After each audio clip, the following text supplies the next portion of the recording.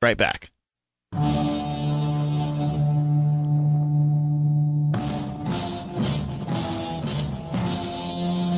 Welcome back. We are the MMA Cutmen. I'm Kevin, that's Marcus, and right before the break, at the end of round 1, Marcus kind of let the cat out of the bag a little, tried to do a cool tease, unfortunately didn't work out because then you told the secret about the Bellator middleweight championship and its champion, Hector Lombard. Yeah, I may have spoken a little too soon, but it turns out that Hector Lombard is headed to the UFC. So we're going to see how that turns out. In the media right now, he's looking for a big fight with Anderson Silva. So what? I'm shocked. Where do you go from being? I mean, granted, he's won 24 of his last 25 fights. He hasn't lost in years, and he thinks he's going to waltz in to the UFC and pull a Chael Sonnen and just say, I want Anderson Silva. Give me Anderson Silva. Hey, Jake Shields and Nick Diaz can say whatever they want and get title shots left and right. Why can't Hector Lombard? Nick Diaz is Stockton. Hector Lombard's Cuban.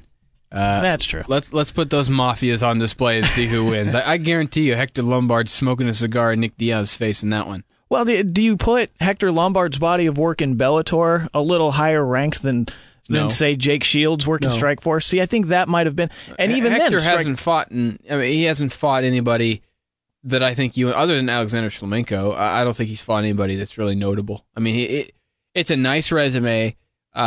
It's not something that gets you immediate title shots. And I want him to call out a guy like Anderson Silva. I want him to be violent and go in there thinking he can knock out anybody. But he's got to work his way up the ladder. Yeah, you want your guys that you're just signing to go, I want to take on the best. I want Anderson Silva. You don't want him to go in and say, hey, just go ahead and give me, I don't care. Just throw somebody at me. I'll fight him. I thought it'd be appropriate if he was going to fight Yushin Okami, but Yushin Okami is booked.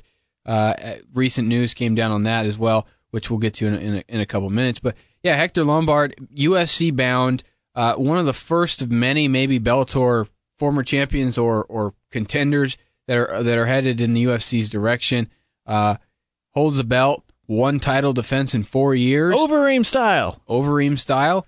You know, fights with Shlemenko were entertaining, but he's going to get a chance now to prove he's one of the better middleweights in the world, and he'll probably get, he could get Brian Stann. Maybe Brian Stann would be an adequate striking matchup with him in his first fight. He'd have to worry about, takedowns and some other stuff. But Brian Stann doesn't wrestle. He did submit Mike Macenzio, and Mike Macenzio was a legit wrestler. So I think you're underselling what Brian Stann's capable of. His violence against Alessio Sakara was pretty beautiful. We liked it, even though I thought it was a short stoppage. But that's neither here nor there. Hector Lombard, UFC bound, one of the unique headlines that we're going to talk about. So that means that the Bellator middleweight championship, you referenced this in round 1, is now vacant. Alexander Shlemenko just came off a win in Super Fight League over in India. He was the Season 5 winner of the Bellator middleweight tournament. So now we have a situation where you're going to have the Season 5 winner going up against the Season 6 winner, regardless. It's either a guy that will have had 2 fights in Bellator in Andreas Spang, or Michael Falco, who, okay, he probably has, quote-unquote, earned it a little more than Spang has, but it's a fight that we've talked about before. How many people are going to want to see this fight when you lose massive star power of Hector Lombard? Or does it even matter to Bellator at this point when they only draw 109,000 people for a big-time fight? Well, I think it matters. I made the point with you last week. We didn't get to air it, but I made the point that Bellator has to be about growing stars and letting them go on to other organizations. In this case, it must just be the UFC because we don't know what's happening with Strikeforce or Dream at this point. Well, at some point, you could. I wouldn't mind, honestly, seeing some of the middle of the road Bellator competitors being signed into Strikeforce and kind of use Strikeforce as, we've talked about it as a minor league sort of deal, kind of a feeder system to the UFC, but you've still got guys like Gilbert Melendez, etc. Well, I think you and I would both like to see Gilbert Melendez fight a guy like Eddie Alvarez. So, when you start putting together fights like that makes it no longer a minor league organization when you're putting on fights of that level. I'm kind of the opinion, though, that Bellator, they're going to groom guys that aren't as noticed and as, big. Andreas Spang is a perfect example of a guy who's going to come into a tournament. He's going to knock out Brian Rogers. He's going to make a name for himself.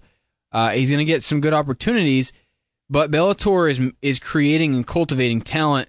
They can't really afford to continue paying guys $100,000 salaries and still give them $100,000 fights. I mean, this was kind of the problem the UFC has with guys like Tito Ortiz and Yoshihiro Akiyama. If you're going to pay a guy $250,000, $300,000 a fight, he has to be competing against guys that deserve that paycheck. You can't give fluff opponents. And Eddie Alvarez has been fighting fluff opponents, for a while. Shinya Aoki's a great opponent for him.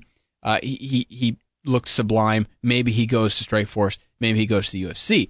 But this is what Bellator's going to have to do. They're going to have to create guys like Hector Lombard. They're going to have to send him packing. And then Hector Lombard, let's say he makes $100,000 a fight.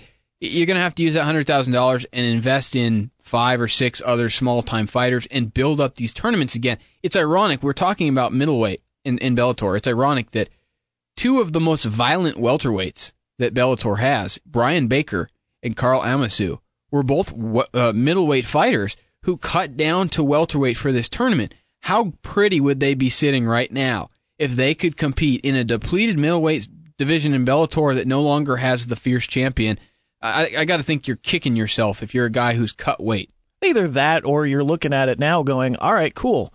The biggest guy is gone. Sure, that would have been an easier path to a title, but these are guys that maybe want to build their resumes a little more to make themselves more attractive to when it's time to move on to greener pastures. What this really means is that we've found a situation where there's still hope for the Keith Jardine middleweight title run. Yeah, if there's ever a place for Keith Jardine, the Dean of Mean would be a welcome addition to Bellator's middleweight division, and a guy that I think could do, if he's going to continue to fight at that weight class. We haven't heard from him in a while since his Rockhold debacle, which kind of rhymes now that I say it. Did you make that up? I just came up with it. That's awesome. But, Keith would be an apropos fit. It's interesting. We're talking about middleweights. Chael Sonnen, Anderson Silva, is no longer going to be in Brazil. So they finally gave in to the possibly a bit overdone Brazilian anti-Chaelness. What's more insulting? To suggest that the Brazilian crowd would be violent and negatively responsive towards Chael Sonnen for his comments, or that in the aftermath of that speculated negativity, the UFC has to take WWE preventative measures and move an entire fight to a different venue. If I'm a Brazilian fight fan, I'm going, really? If I'm Anderson Silva, I'm doing the same thing. You're saying, hey, you're going to give George St. Pierre all these fights in Canada against guys like Josh Koscheck, who, if Canadians wanted to, they could have wanted to tear him to shreds. But you've got one of your biggest fights you could ever have, and you're taking it away from the Brazilian that has made you so much money? Well, you already know how I feel about home field advantage, and I think it's ludicrous that title holders would continue to fight on their home soil. I get that it makes money for the UFC, for GSP to continue to fight in Canada. However, it's not necessarily fair for any of his title challengers if they know they're going into, the devil's backyard, so to speak. So I'm okay with them moving it. I just find it funny that they've moved one fight. They haven't chosen to move the entire card. Belfort and Silva 2 is going to happen. Vanderlei Silva. Vanderlei. Anderson's not fighting two times in a week. Yeah, definitely not. And the unique part about this now is you're going to be looking at potentially adding Jose Aldo to this fight card at UFC 147. Oh, by the way, that's not gonna happen. By the way. Nope, that's not happening. He and Eric Koch, or is it Eric Koch? I think it could be either, whatever you prefer. That fight will actually happen as scheduled at UFC 149. Interesting. In Calgary. Interesting. So you're going to be getting what you could amount at this point to an overseas card that you usually get for free. You get the cards in Australia, you get them in England, Sweden a few weeks ago. Now you're in Brazil, no title fights. I understand that Vitor Belfort and Vanderlei Silva are huge names still, and you're going to get the tough Brazil finals. What about that card outside of Belfort and Silva is going to make the casual fan go, hey, I got to watch this? Nothing. I mean, if you're looking for I got to pay $50 to watch a bunch of guys I can't even pronounce their names. Well, Brazilian fighters are going to pay because of the tough Brazil finals for featherweights and middleweights. And I think your average fight fan is interested in seeing what Fabricio Verdum can do. Aside from that, you don't necessarily have a headliner for that event, and you've got to find one.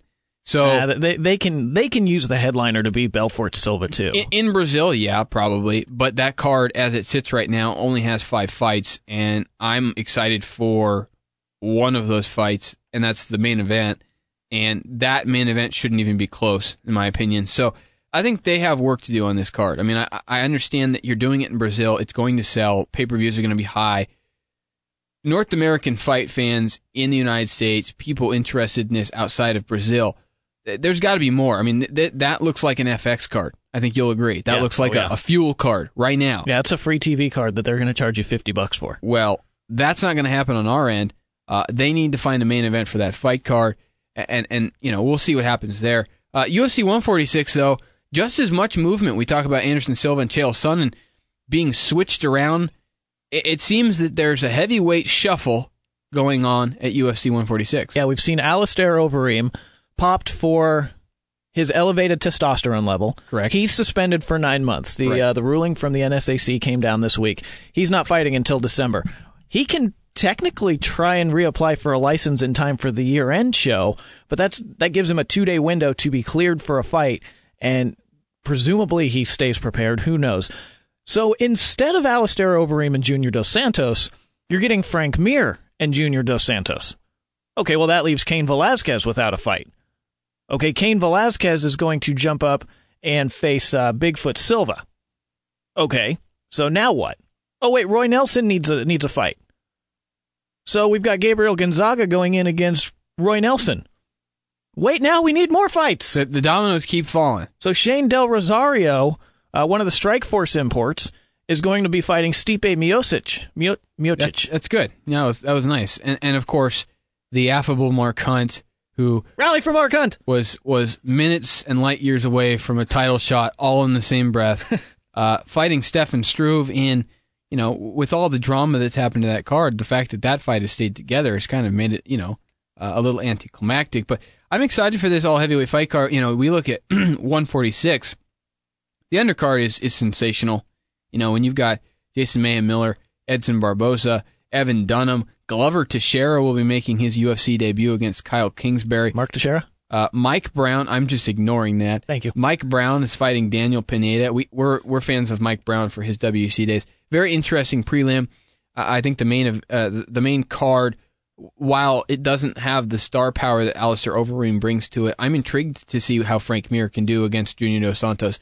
How does Junior Dos Santos deal with potentially being taken down? We've seen him knock out Cain Velasquez, but that's because Cain Velasquez decided to trade with him.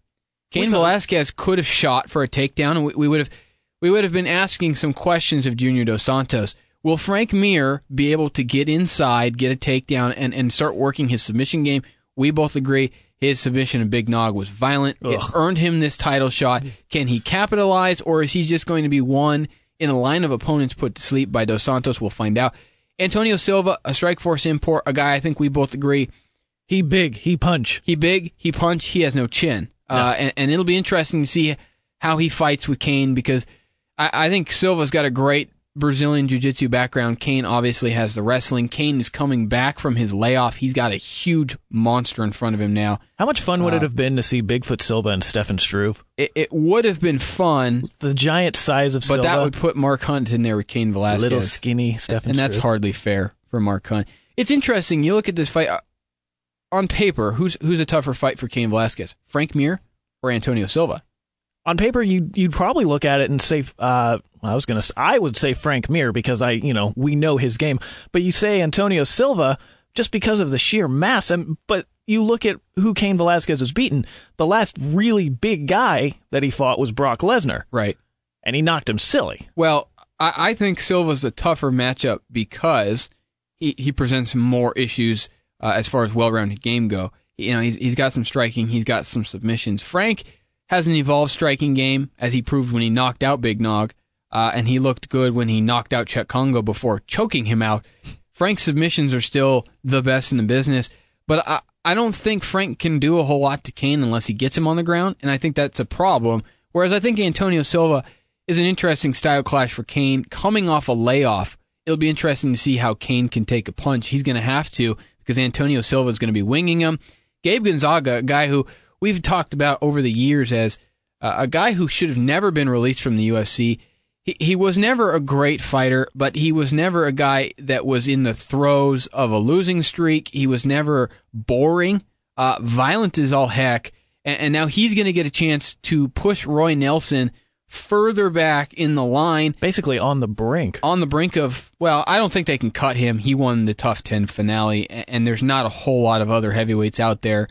You know, he gets a chance to go to Bellator or Super Fight League. He's making a ton of money, and they've got a legit fighter. So you can't cut. I mean, we talk about Overeem. He serves a 9-month suspension. The next question is, well, does the UFC cut him? No, the UFC's not going to cut a guy that is a world champion kickboxer, a world champion mixed martial artist, and is going to make them a ton of money. Also, as we discussed before, the Nevada State Athletic Commission makes some money on these pay-per-views and all these live gates. They're not going to get rid of Alistair Overeem. So Gabe Gonzaga, Roy Nelson, interesting. Shane Del Rosario, Stipe Miocic. I'm intrigued by how these Strikeforce guys can do. Del Rosario is a guy, reminds me a lot of Brendan Schaub, size-wise, talent-wise. I'm intrigued. We'll see how he does. Mark Hunt, we'll see how that fight turns out. It's kind of an odd Oompa Loompa-shaped guy against a skyscraper. This card is stacked, and it's intriguing. I'm excited for the main event. That main card full of heavyweights should be fun. And we talk about guys who've been released from. That was right where I was going. Junior Asuncao. Right. From the UFC. Cut, and he leads up 3 guys from the UFC. Even former WEC champion Jamie Varner. We also have Jay Heron. They're all going to Legacy Fighting Championships. Right. What do we know about Legacy? I know very little other than it's a good name for a fight organization. That's fantastic. And right now, they're putting together some talent. I mean, you can't deny Varner, Heron, and Asuncao. I'm not high on Asuncao, but I don't think he deserved to be cut after losing his last fight. And he beat Eddie Yagin. Remember what Eddie Yagin just did a week ago? Correct. So, it's interesting. These guys are UFC caliber fighters. Jamie Varner, regardless what anybody says, is a guy I still think should be competing in the UFC. Does he get his shot? I mean, yeah, he lost to Dakota Cochran, who didn't make it on this season's cast for The Ultimate Fighter. Jamie Varner has had some great fights in the WEC. He went on a losing streak to end his tenure there, losing a couple times to Donald Cerrone. But Jamie Varner can still bring some violence and can still bring pain to a division that could use it.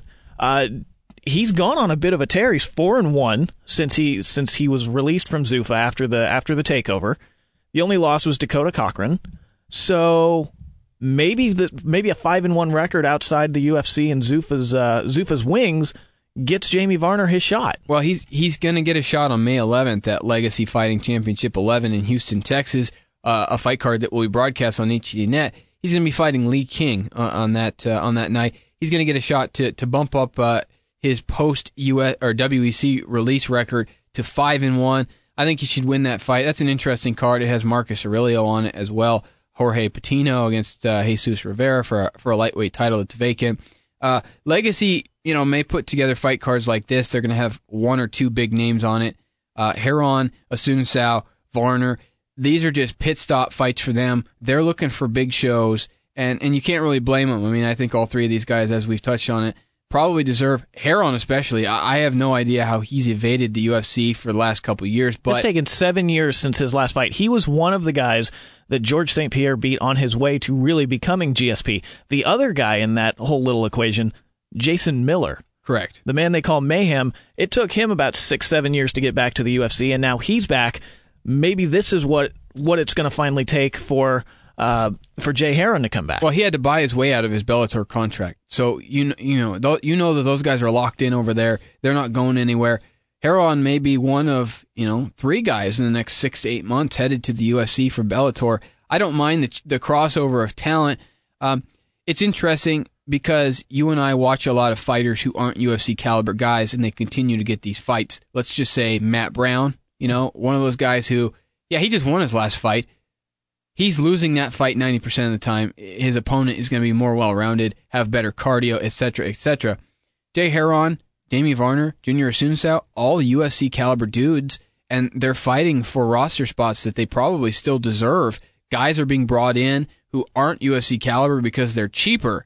Jay Heron, Gerald Harris, long list of guys that the UFC has just kind of shied away from either bringing back or keeping a close eye on. I'm interested to see if Jay can put together a nice little winning streak, maybe get himself in there for another big fight with a Nate Diaz or a John Fitch. Anybody in the welterweight division would be a good fight for him. Who knows, maybe get into Strikeforce, kind of really work his way back up, because then he'll be back under the Zuffa umbrella, and all three of these guys can find their respective ways back. You mentioned the Chael Sonnen and Anderson Silva fight. Taken from UFC 147, it's now going to be moved 2 weeks later to UFC 148. UFC 148 was originally headlined by the Bantamweight title fight, the rubber match between Dominic Cruz and Uriah Faber. Mm-hmm. In terms of just the size of this event now, not Silva Sonnen to notwithstanding, but you take Cruz Faber, Forrest Griffin and Tito Ortiz, their third fight, Rich Franklin and Kung Lee, Bisping and Tim Bosch, Dong-Yeon Kim and Damian Maia. Does this turn into the biggest UFC card ever? No, but here's the thing. It's almost too big to have Silva and Sonnen on it. I mean, you have 4 prelim fights. Four. Well, here's my issue with this fight card, and it's a lovely fight card, and I'm going to enjoy every minute of it. It's going to be, 3 days after the 4th of July. It's going to be sunny out. We're all going to be in a good mood, and this fight card is just going to be blessed with a ton of talent. Melvin Gillard is on the undercard. Konsta Philippou is on the undercard. Khabib Nurmagomedov is on the undercard. He's the guy we saw on Fuel TV. Say that again. Nurmagomedov. There you go. He's the guy who beat Kamil Chalarus. We've seen him fight a couple times in the WEC. Ivan Menjivar against Henan Barao is going to be, if not the number one contender fight at Bantamweight, it's going to be very close to it. It's on the prelims, which means that this main card is stacked. Rich Franklin, Kung Lee, co-main event on most of the UFC shows. It's the 4th fight. Michael Bisping, Tim Boach. It's the 5th fight. Forrest and Tito is now kind of pushed further down the list. How much fun would it be to see that pushed to a prelim? I'm a fan of this trilogy fight. I know a lot of people aren't interested in seeing it. Well, but each guy won their respective fight when the popular opinion was they lost. Other guy won.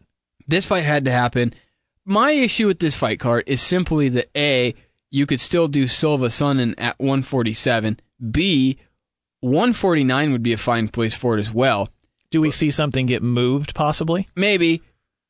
Dominic Cruz and Uriah Faber deserve to have the spotlight. They've put in their time on The Ultimate Fighter to become household names. They're both former champions in the WEC. Uriah Faber is one of the top 3, probably one of the top 3. I don't have actual proof of it. One of the top 3 biggest names as far as personalities, likability, product, brand name guys. John Jones, George St. Pierre, Uriah Faber. And that's weird because Uriah Faber no longer holds a title. Dominic Cruz holds that title. He's not the violent stopper that we're used to. He's a decision fighter who gets a lot of crap for that. That's a main event fight, and it should still be a main event fight. And if I were Faber or Cruz after coming off the newest edition of The Ultimate Fighter, a live edition, a brand new spin on the series, they're the coaches, I would feel slighted by being bumped down this fight card.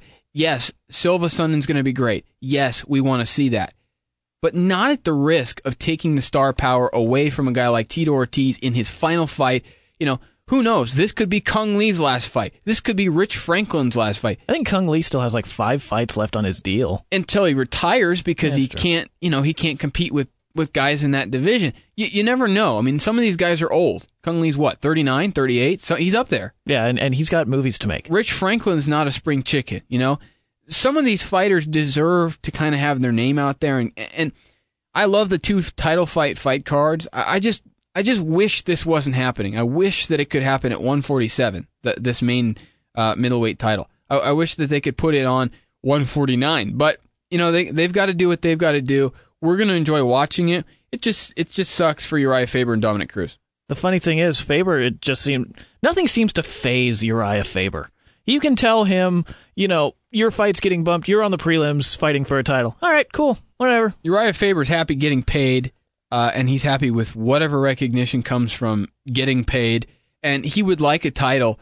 But I think Uriah Faber, the difference between Uriah Faber and Dominic Cruz at this point is simply the old adage that we have when we're talking about movies and actors. There are people in the movie industry who are great actors, and then there are movie stars. Dominic Cruz is probably the better fighter. But if we're talking about who's the MMA movie star in that fight, it's definitely Uriah Faber. He's going to sell, right. He's going to sell the pay-per-views. He's going to sell any pay-per-view.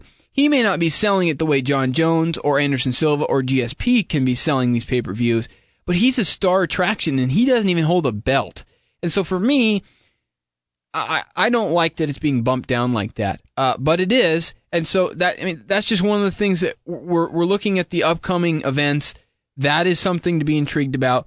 The last thing I can think of, UFC 150 in Colorado just announced that the rematch is going to happen for the lightweight title, Ben Henderson against Frankie Edgar. Doesn't need to happen. Doesn't need to happen. It's going to happen. Yushin Okami will also be on that fight card against Louise Kane, and local fighter Dennis Hallman from Yelm will be competing against Thiago Tavares.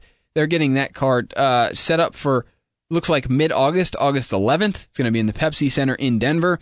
So got a lot of interesting and intriguing upcoming fights. As you mentioned earlier, it looks like it's going to be Jose Aldo defending his title in Calgary at UFC 149.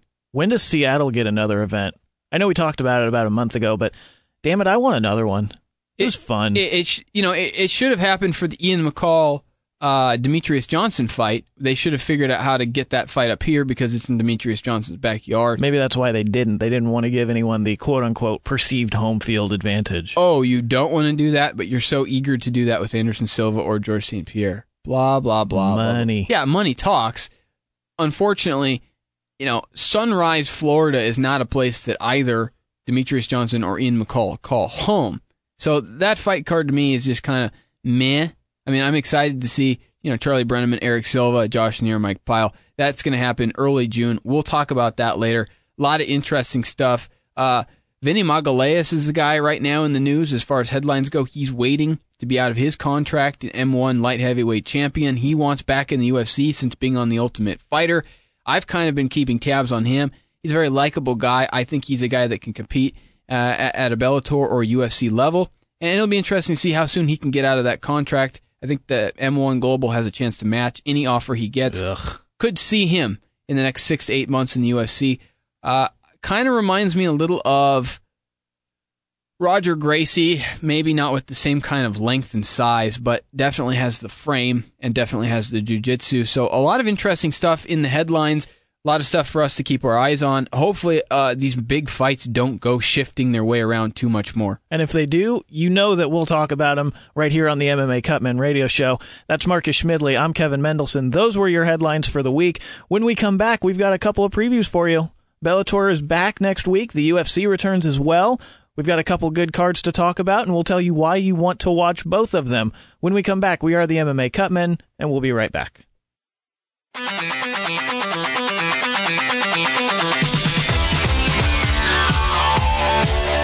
Welcome back. This is round 3. Final round. Come out swinging. We are the MMA Cutmen. That's Marcus Schmidley. I'm Kevin Mendelson. Coming up this week, Bellator 67. They took the week off on a week the UFC also took off. I think that's a mistake, personally. Huge mistake. Anytime you can fight, you don't have competition, and you're coming off a week where you had 2 lightweights who brought in 109,000 people, this would have been Bellator's premier marquee week to actually have some big fights. They made a huge gaffe there, big error, but next week we get some different fights from Bellator. The funny thing is Bellator is following up one gaffe by not having fights this week with another gaffe, in our opinion. The lightweight champion, Michael Chandler, will take on Akihiro Gono. But he's not putting up his title. This is a non-title fight where your champion, who is attractive to the UFC right now, is running a risk of being Christian Mpumbud. Christian Mpumbud lost a non-title fight a few months ago. We haven't heard from him since. So what happens why is Bellator putting on a non-title fight? Well, it's funny looking at your show sheet. For anyone who's hearing this right now and can't actually see it, it says non-title. So what's the bleep point? Oh, you can say damn on the internet. Oh, okay, we can say damn. What's the damn point? Exactly. It's an interesting question to ask because A, there's no good answer, and B, you don't have anybody else for Michael Chandler to fight. I mean, Akihiro Gono is 32, 17, and 7. I've never seen a guy with 7 draws on his resume, first of all. Second of all, he's a guy that they brought in because no one else wanted to fight him. And no one else wanted to fight him because there's no title shot. You're being thrown in there. It's an opportunity to make a name for yourself and defeat Michael Chandler. That's cute, but it doesn't mean anything. It's a lose-lose both ways. So as you ask, what's the point? Well, here's the point. Michael Chandler's got to get fights on his contract taken care of. He's got to get paid. He wants money. Akihiro Gono likes money as well. It'd be another loss to a top 10, top 15 opponent. Gono's probably perfectly okay with that. I don't necessarily have a stomach to watch it because, as you pointed out, maybe twice already? It makes no sense. It makes no sense, Bellator. I'll say it again. Why? But that's how they do things in Ontario, Canada sometimes. And Akihiro Gono's going to be fed to the wolves. Michael Chandler's going to get himself another win. Look, Akihiro Gono's a nice guy. I'm sure he's a very solid fighter from Japan. You look at his record, he wins twice as much as he loses, which is nice. He should be fighting in Deep or Dream, or making money, just chilling. He shouldn't have to fight Michael Chandler for a paycheck. I don't think this is anything like Christian Mpumbu's situation because I don't see any way Akihiro Gono can win this fight. So why is it happening? Well, it's happening because Michael Chandler needs fights to settle that contract. The rest of the fight card, though, if we can get past that... Yes, I want to move past that as quickly as possible. I think you're excited. I'm excited. Should be some interesting welterweight tournament semifinal fights. Ben Saunders and Brian Baker is your first. Right. Carl Amasu and David Rickles, your second. The winner of those fights meet each other for the welterweight Season 6 tournament championship. As much as I want to belittle the accomplishments of David Rickles, you get a guy in there who's undefeated. Even if he wins, I can't really complain. I mean, he'd be 11-0. Brian Baker, Ben Saunders is going to be sensational. Two big dudes at welterweight. Brian Baker cut from middleweight to compete in this tournament. I think they are very similar as fighters. Ben Saunders, more of a Muay Thai specialist. Brian Baker kind of has an awkward style similar to Dominic Cruz.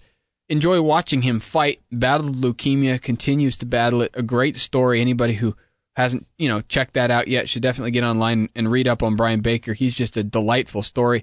Carl Amasu, I've touted the guy for years. He's going to have his shot. If he can run through David Rickles, he's going to be in the final. Superstardom can come quick for him at the welterweight division with a couple good wins. And the winner of this whole thing gets Ben Askren. Oh, goody. Mr. Personality. Mr. Excitement. So the moral of the story is whoever wins this welterweight semifinal will be on their back quite a bit in about 6 to 9 months competing against Ben Askren for a title. Unless one of them punches him really hard in the face. Correct. The following night, we've got UFC on Fox 3. Not exactly a world beater in terms of a main card. You have Nate Diaz and Jim Miller. Actually a pretty darn good fight. Johnny Hendricks and Josh Koscheck. Johnny Hendricks, of course, had the 10-second, 15-second knockout of John Fitch a few months back, and Josh Koscheck, everybody knows who he is. Alan Belcher and his crazy tattoo against Rousimar Palhares. This is a return of Alan Belcher coming off a really bad injury to his eye, and he's being given a guy who is known for breaking things. Just an interesting fight. So they're not going to give him something fun. These guys aren't going to be holding hands and cuddling, that's for sure. There's going to be some violence. They won't be playing patty cake like John Jones and Rashad. Correct. This is, we look at this fight card, and I think if you'll agree, if we look at the main card, it's not stunning. I mean, LeVar Johnson, Pat Barry can be fun. Someone's going to go to sleep. And as far as heavyweights go, maybe that's all you can ever ask for.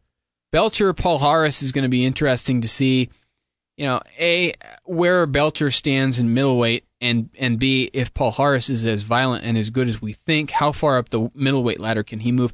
Hendricks, Koscheck, those guys don't like each other. It's a huge stepping stone. Does Josh Koscheck like anybody? No. Okay. Probably not even his own family.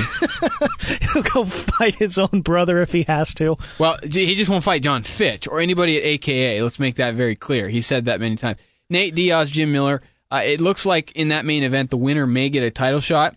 Do we see Nick Diaz come out as a cornerman for his brother like we've seen a lot of times? I think so. I think Jim has an advantage in this fight, but I wouldn't be shocked or surprised at all if Nate can win. He's shown the beating Nate Diaz put on Donald Cerrone was just amazing, and it was nice to see that Carlos Condit didn't fall into that trap against Nick of standing in front and just trading blow for blow with the guy who has better boxing.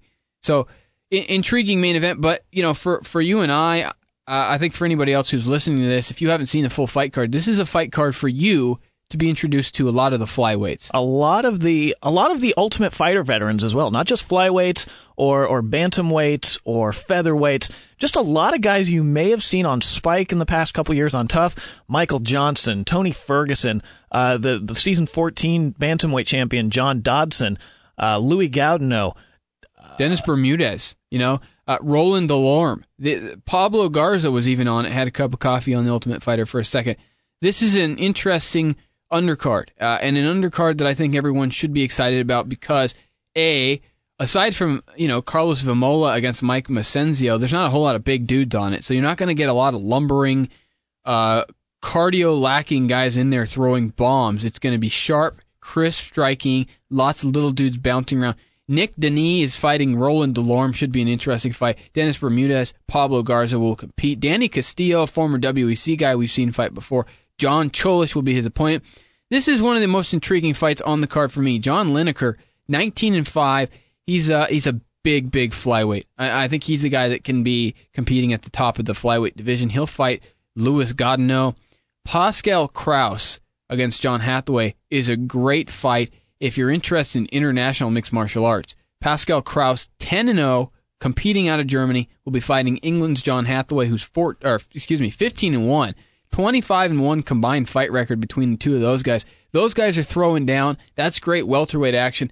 This fight card has something for everyone, and even though it doesn't have, it's not super top heavy, you're not getting huge name guys, the entire card, aside from maybe one or two fights, has something everyone can enjoy. And those flyweight fights should be sensational and action-packed. So plenty of stuff for you to watch next weekend, and of course, we'll have a full recap of the night's events next week on the MMA Cutmen show.